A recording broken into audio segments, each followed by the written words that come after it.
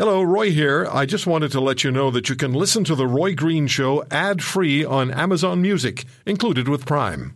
The NASA DART project, which had a spacecraft this past Monday crash into an asteroid/moonlet. And the idea was, as I understand it, to determine whether such a move might shift the trajectory of future asteroids which could threaten this planet. And it happened on Monday, and with us to explain what happened and the significance of the mission is Dr. Robert D. Braun, former director for planetary science at NASA's Jet Propulsion Lab. He's an authority in the development of entry, descent, and landing systems, and the head of Johns Hopkins Applied Physics Laboratory Space Exploration Sector. Dr. Braun, thank you very much for joining us. Your CV is, I have to say this, your CV is impressive. I feel like I've accomplished nothing in my life. Well, I'm sure that's not true, and thank you for having me on the show today, Roy. I appreciate it. Yeah, it's good to talk to you. So can you give us an idea of what was the really, I've tried to state it, but you do it in your terms, what was the most fundamental objective of the DART mission, and was it accomplished? Sure. The objective of the mission was to determine if we could impact autonomously this moonlet of another asteroid, basically a moon traveling around an asteroid, an object so small that we couldn't even see it prior to, say, about 10 minutes or so before we got there.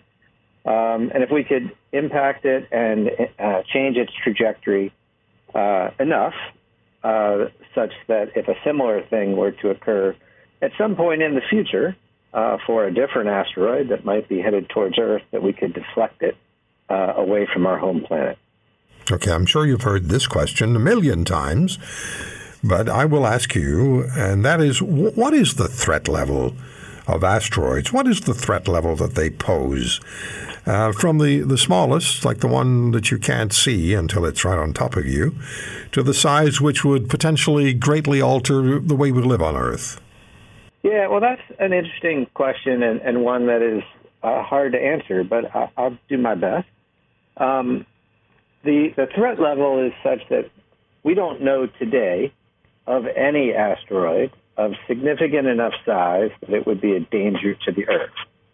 On the other hand, when we look back over time, and I'm talking about over a long time period, thousands, millions of years, we do know that the Earth has been impacted by asteroids that have greatly changed the history of the Earth and would greatly change civilization if such a thing were to happen today.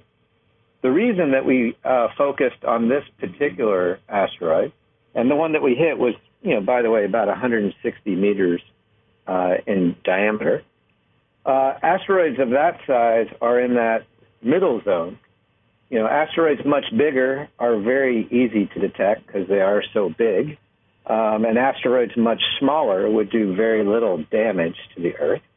But an asteroid of about the size of what we hit is both hard to detect and what we would call a regional or a citywide kind of impact. If it were to hit in the wrong place at the wrong time on the Earth, it could do great damage. Okay, now I have to ask you about the most challenging logistical object or obstacle you faced. This is a small object. You just told us it's way out in space. You have to program a vehicle which has left the Earth to hit this moonlet head on. How do you do that from such a distance? Math and science.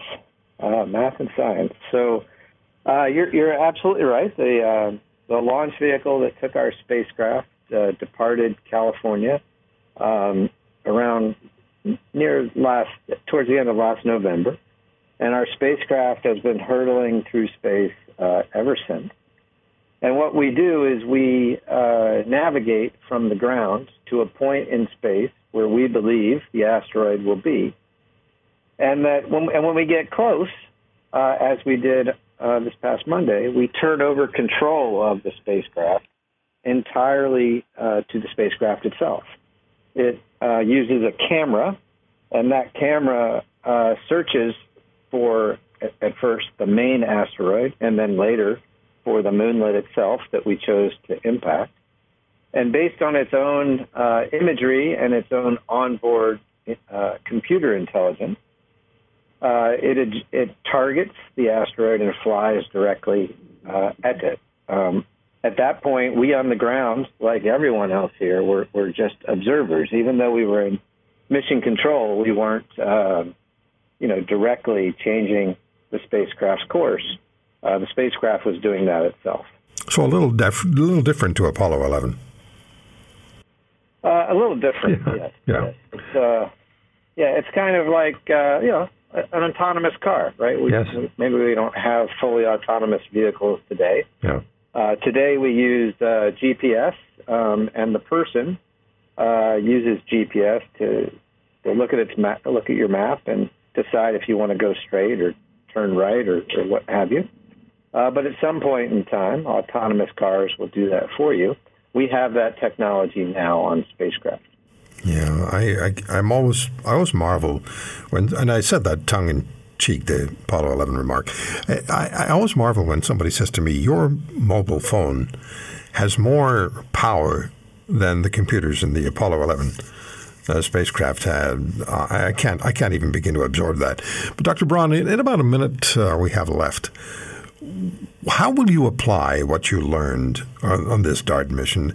How is that applied specifically as far as dealing with asteroids is concerned, but perhaps also more generally in the space program? Yeah, that's a great question. So first of all, the autonomy advances and some of the other technologies that we proved on this mission.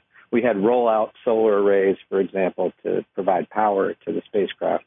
Those types of technology developments will be applied almost right away on future space exploration missions.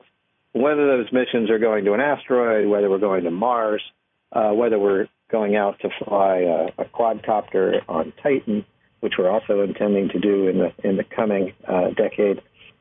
These kinds of technology advances are agnostic to mission.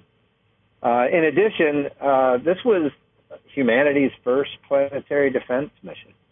And we're still analyzing the data, and I believe that we will learn a lot from this first mission, and that this will be the first of many planetary defense missions where we're practicing, where we're testing out the technologies that we might one day need to deflect an asteroid should it be on an Earth-crossing track.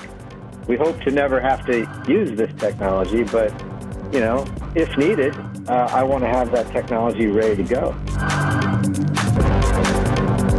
If you want to hear more, subscribe to The Roy Green Show on Apple Podcasts, Google Podcasts, Spotify, Stitcher, or wherever you find your favorites. And if you like what you hear, leave us a review and tell a friend. I'm Roy Green. Have a great weekend.